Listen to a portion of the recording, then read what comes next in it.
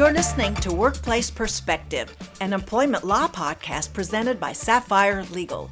Workplace Perspective is a regular podcast series for employers and employees focusing on education, training, and the law to help organizations of all sizes develop and maintain successful workplace relationships. The opinions expressed by guests on Workplace Perspective do not necessarily reflect those of Sapphire Legal or its attorneys and should not be considered legal advice. And now, here's your host, founder and principal attorney at Sapphire Legal, Teresa McQueen. Thank you for joining me for Workplace Perspective. I'm Teresa McQueen. In evaluating risk factors, it's the smart companies that sweat the small stuff. And while terminations are not typically considered small stuff, very few organizations think twice about how effective termination practices can improve their overall risk of litigation. So for today's episode, we'll talk about ways to mitigate some of that risk by focusing on a few termination best practices. I'll provide an overview of some of the more noteworthy labor and employment bills set to take effect January 1st, and since 'tis the season, we'll end the program by kicking off our 2017 Holiday Survival Guide. Stay with us. We'll be right back.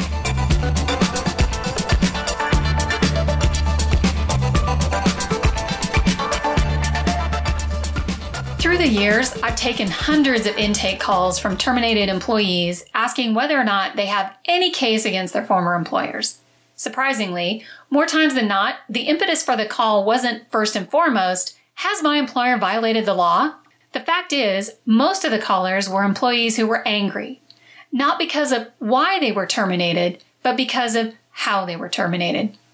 In my experience, employees whose termination event left them feeling humiliated, disrespected, or that they'd been set up for termination were far more likely to seek a legal opinion as to the lawfulness of the employer's behavior.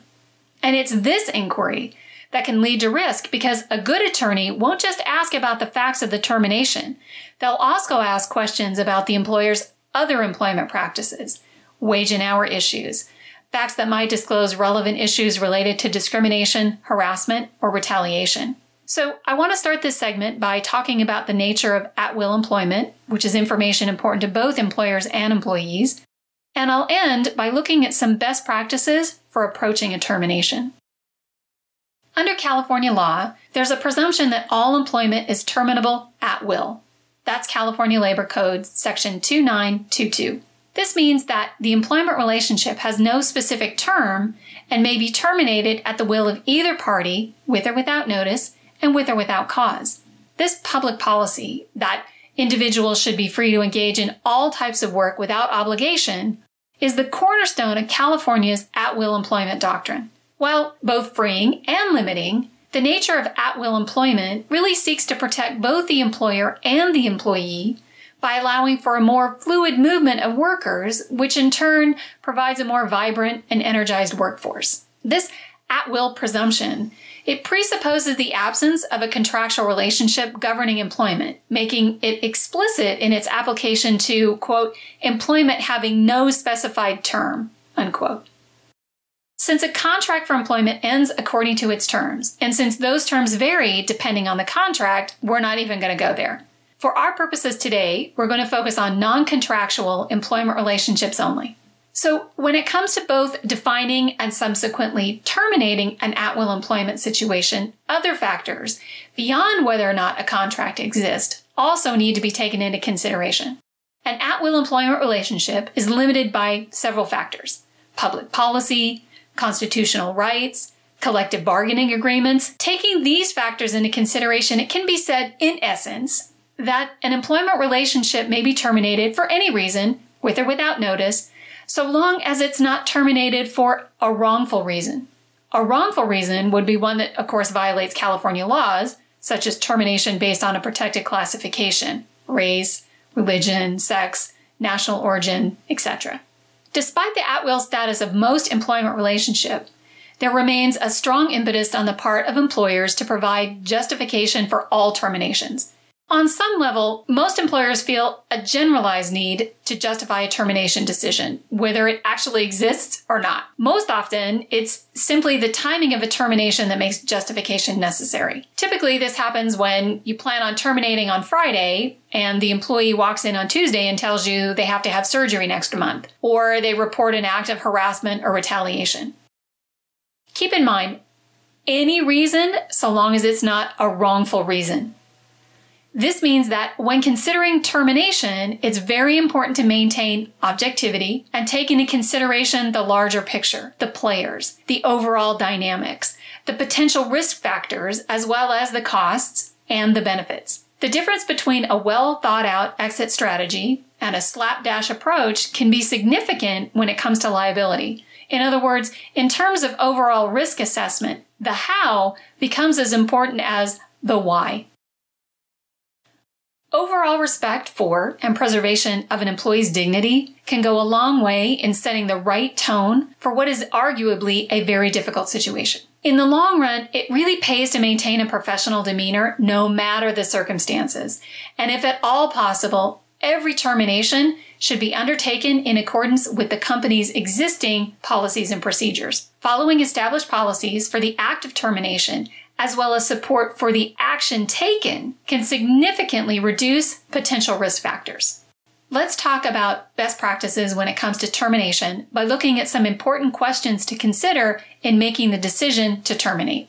The first question I like to ask is, which policy or procedure, whether it was written or oral, did the employee's actions violate? Some of the most common policies to consider are policies against falsification of information, a misuse or a misappropriation of company property or information policy. Maybe your company has a disclosure of confidential or trade secret information policy. Most companies nowadays have social media and blogging policies. And of course, there's those that are against harassment, discrimination, retaliation, or bullying. You want to ask, did any actions taken by the employer violate the employee's right to privacy? That has to do with how you received the information that you're acting on. You want to ask, were the actions of the employee protected under any applicable state or federal law or regulation? Then you want to look at your own policies and ask, does the applicable policy or procedure that you're using violate any state or federal law or regulation? You don't want to be relying on an outdated policy. Maybe your handbook hasn't been updated in a while,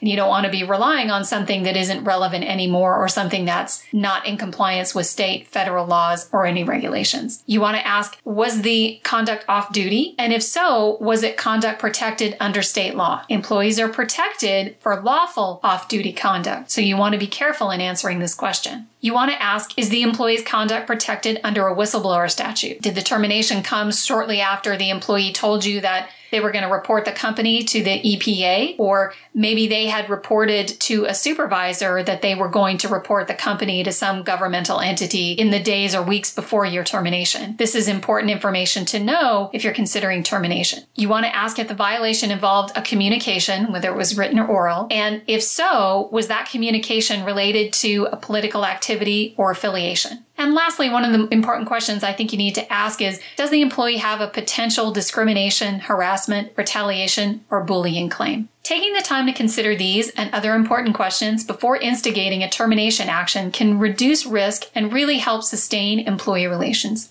As I said at the beginning of the episode, the mishandling of disciplinary actions and terminations can create an overall atmosphere of resentment and vindication, leading more often than not to potential legal action. Appropriate and effective handling of employee wrongdoing, including termination, can go a long way toward reducing your organization's risk and preserving brand value.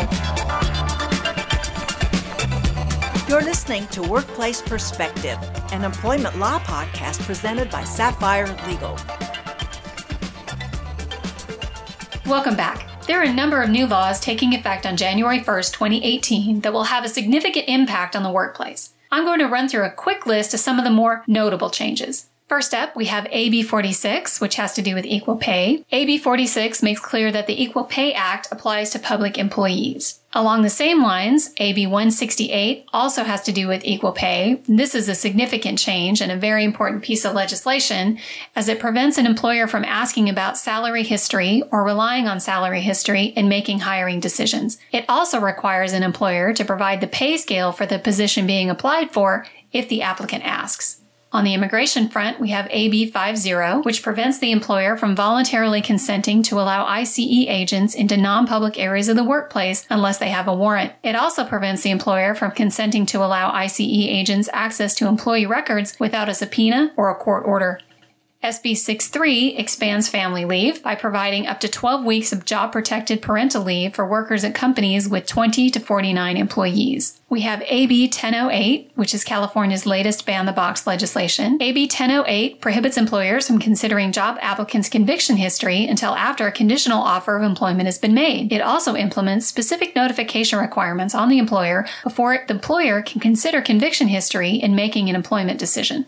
We have SB 306, which strengthens retaliation protections under the Labor Code. It allows employees to seek an injunction for acts of retaliation based on Labor Code Section 1102.5 and gives the Labor Commissioner authority to seek injunction and issue citations and penalties to enforce retaliation claims. Labor Code Section 1102.5 prohibits employers from preventing employees from disclosing information to governmental authorities concerning violations of state and federal laws and prevents retaliation for participating in any subsequent investigation. And finally, we have SB 396, which strengthens and expands the Fair Employment and Housing Act's training requirements by requiring employers with 50-plus employees to add training on gender identity, gender expression, and sexual orientation as part of their anti-harassment training.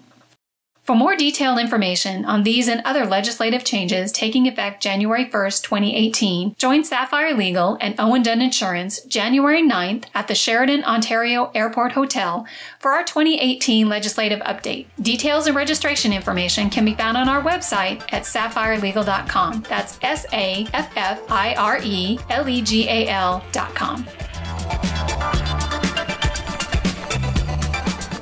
Coming up next, we're kicking off our 2017 Holiday Survival Guide. Learn how to navigate this year's holiday business social scene with style and confidence. Stay with us. We'll be right back.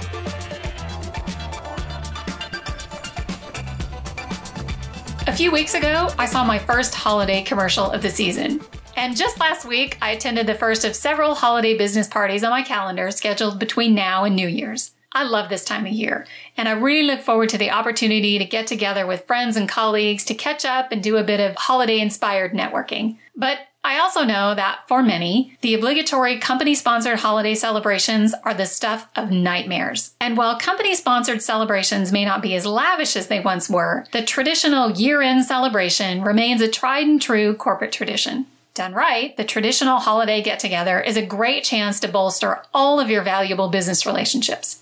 Done wrong, and these get-togethers can have negative and far-reaching impacts on your career. So, learning how to handle yourself, knowing how to meet people, engage in small talk, and socialize are all key to surviving the holiday party circuit and presenting yourself in the best light possible. And to help you on your way, for the second year in a row, Sapphire Legal is here to help you not only survive, but thrive this holiday season.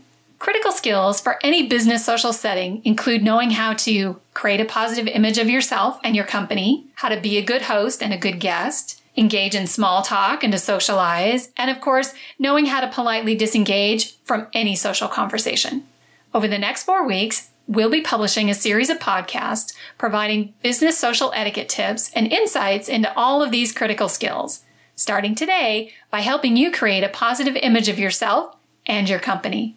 Never underestimate the importance of an RSVP. When it comes to business social events, the first step in creating a positive image starts long before you make your grand entrance. It starts with responding to the invitation.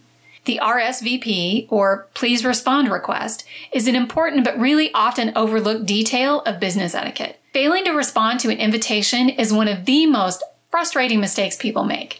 Did you catch that? By failing to respond to the invitation, you have frustrated your host and are well on your way to making a bad impression, and you haven't even set foot in the door. Failing to RSVP sends the message to your host that you really don't think much of the effort that they've taken in putting together their holiday celebration. Or worse, you're holding out for a better offer. The point of etiquette is to build and maintain relationships. And we do this by showing consideration, respect, and honesty with our actions, words, and appearance. Now, the RSVP may seem like a small thing, but it's a terrific way for you to show respect and appreciation and to set yourself apart from the other attendees. And in a world where job performance skills will get you only so far, banking a bit of goodwill and showing off your personal skills might just make the difference when it comes to closing the deal or getting that next plum assignment. So here are a few RSVP tips. First, be sure to respond to the invitation immediately. Waiting until later to send your response is always a big mistake. Invitations can be easily forgotten or lost as they sit in your email inbox or on your desk amongst all the other clutter. I think a really good rule of thumb is to respond within a day or two of receiving the invitation.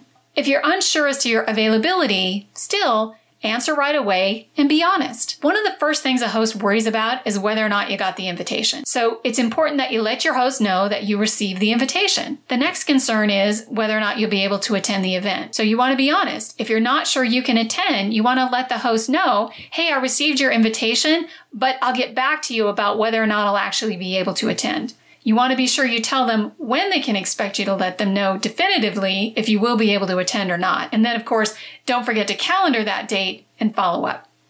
If you have to decline, be straightforward and, again, honest. There's no need to elaborate. A simple, I have a prior engagement, or I'll be on vacation should suffice. It's also bad form to set conditions on your attendance. So asking things before you accept, like, what are you going to be serving? Or who will be attending? Really sets a bad tone, and in a business context shows that you're not someone who's good at navigating all types of social situations, which is not a great reputation to have when it comes to the world of business social events. Now, do you ever get confused by regrets-only RSVP requests? You're not alone. The idea behind a regrets-only request is that you need only reply if you can't attend. Makes sense, that way the host doesn't get inundated with replies, but this means that if your host doesn't hear from you, then they're expecting you to be there. If you can't attend and simply forget to reply, or can't recall if you replied, or didn't reply, it can pose a problem for the host. So when it comes to this type of an RSVP, I always recommend responding either way so there's no confusion. Now, as I've said, etiquette is about building relationships through our actions, words, and appearance. So you'll want to be sure that you don't get a reputation as someone who often no-shows at events. Consistently replying yes to a business social event and then failing to show gives the impression that you're either a flake, you're not interested, or you can't manage your time or your calendar. None of those scenarios sends a great message to those around you, especially those in a position to influence your career. You'll also want to be sure that you take care when changing a no to a yes. If you discover that you can attend an event after having already sent a no, you'll want to reach out to the host as soon as possible to ask if there's still room for you to attend. What you don't want to do is just show up. So depending on the event, it's likely not going to be a problem, but it's always best to let the host decide. Now, bringing uninvited guests. Bringing along uninvited guests, including your spouse, a significant other, or a child, is almost as bad as failing to respond to an invitation. You should never simply show up with an uninvited guest. Don't put your host or your guest on the spot by carelessly thinking it's going to work out, because a lot of venues have a limit on the number of occupants allowed, or may simply not allow for adding another guest to dinner. And nothing will spoil a deal or put you in a bad light with anyone faster than forcing your host to turn your guest away. And lastly, make note of the dress code when you receive the invitation. The combination of good grooming and good manners is really a surefire recipe for social success in your personal and your professional life. When you're dressed appropriately, the focus stays where it should, on building and strengthening your business relationships. The last thing you want to do is for that important client or out-of-town partner to be wondering why you're wearing a wrinkled shirt and a stained tie, when you really want them to be impressed and focused on your social skills. Your holiday social attire should give you confidence, especially if you're not that comfortable in social settings. So if it's appropriate, wear that lucky tie or those power heels and give yourself that extra special confidence boost. Formal invitations will always include black tie or white tie somewhere on the invitation. Most informal invitations, however, don't include a dress code. But for something in between, such as a business-related event, some type of dress code is usually included, either casual dress, business casual, or a no jeans or jacket required statement. If the dress code is not mentioned on the invitation and you're not sure what to do, it's perfectly fine to call the host, or maybe call a business contact from the host organization or another invitee to ask. Here's a quick rundown of the basic dress codes. For holidays, for men, a sports coat or a blazer in any color, coordinating slacks, open collar shirt or a dress shirt, tie maybe with a holiday theme. For women, cocktail dress, long skirt with a top, dressy pants or something separate. Little black dresses are always appropriate, holiday colors and accessories, of course. When it comes to business formal, it typically means for men, dark business suit, dress shirt, conservative tie, leather shoes, and dark socks. For women, business formal tends to mean a suit, business style dress, maybe a dress with a jacket, and either heels or flats. Business casual, typically for men, means a sports coat or a blazer with slacks or khaki pants, a dress shirt, casual button down, or maybe an open collar or polo shirt. Tie is always optional. Loafers or a loafer style shoe, always with socks. For women, business casual can be anything from a skirt, khakis or pants, an open collar shirt, a knit shirt or a sweater, a dress. When it comes to dresses, though, you want to avoid spaghetti straps or anything like that looks just too informal, or something with an ultra low neckline. And you always want to check and stick to your company's dress code. That's going to make it easy. Office holiday parties serve to build morale and showcase a company and its personnel. They also provide employees a chance to get better acquainted and establish business and personal relationships. So start the holiday season by distinguishing yourself as someone who knows how to build solid business relationships. Join us next week as we continue our holiday survival guide and talk about being a good host and a good guest. Have a unique perspective you'd like to share when it comes to surviving the corporate holiday party circuit? We'd love to hear it. Send us your tips for surviving and thriving the corporate holiday season to perspective@sapphirelegal.com. I hope you'll pass along our web address, sapphirelegal.com, to your friends and colleagues. Be sure to check out the archive section on our website for previous podcasts. This has been a Sapphire Legal production. Claudia Shamba was the assistant producer, and our music was composed by Stephen Versaloni. Join us next time for another episode of Workplace Perspective, raising the bar at workplaces everywhere.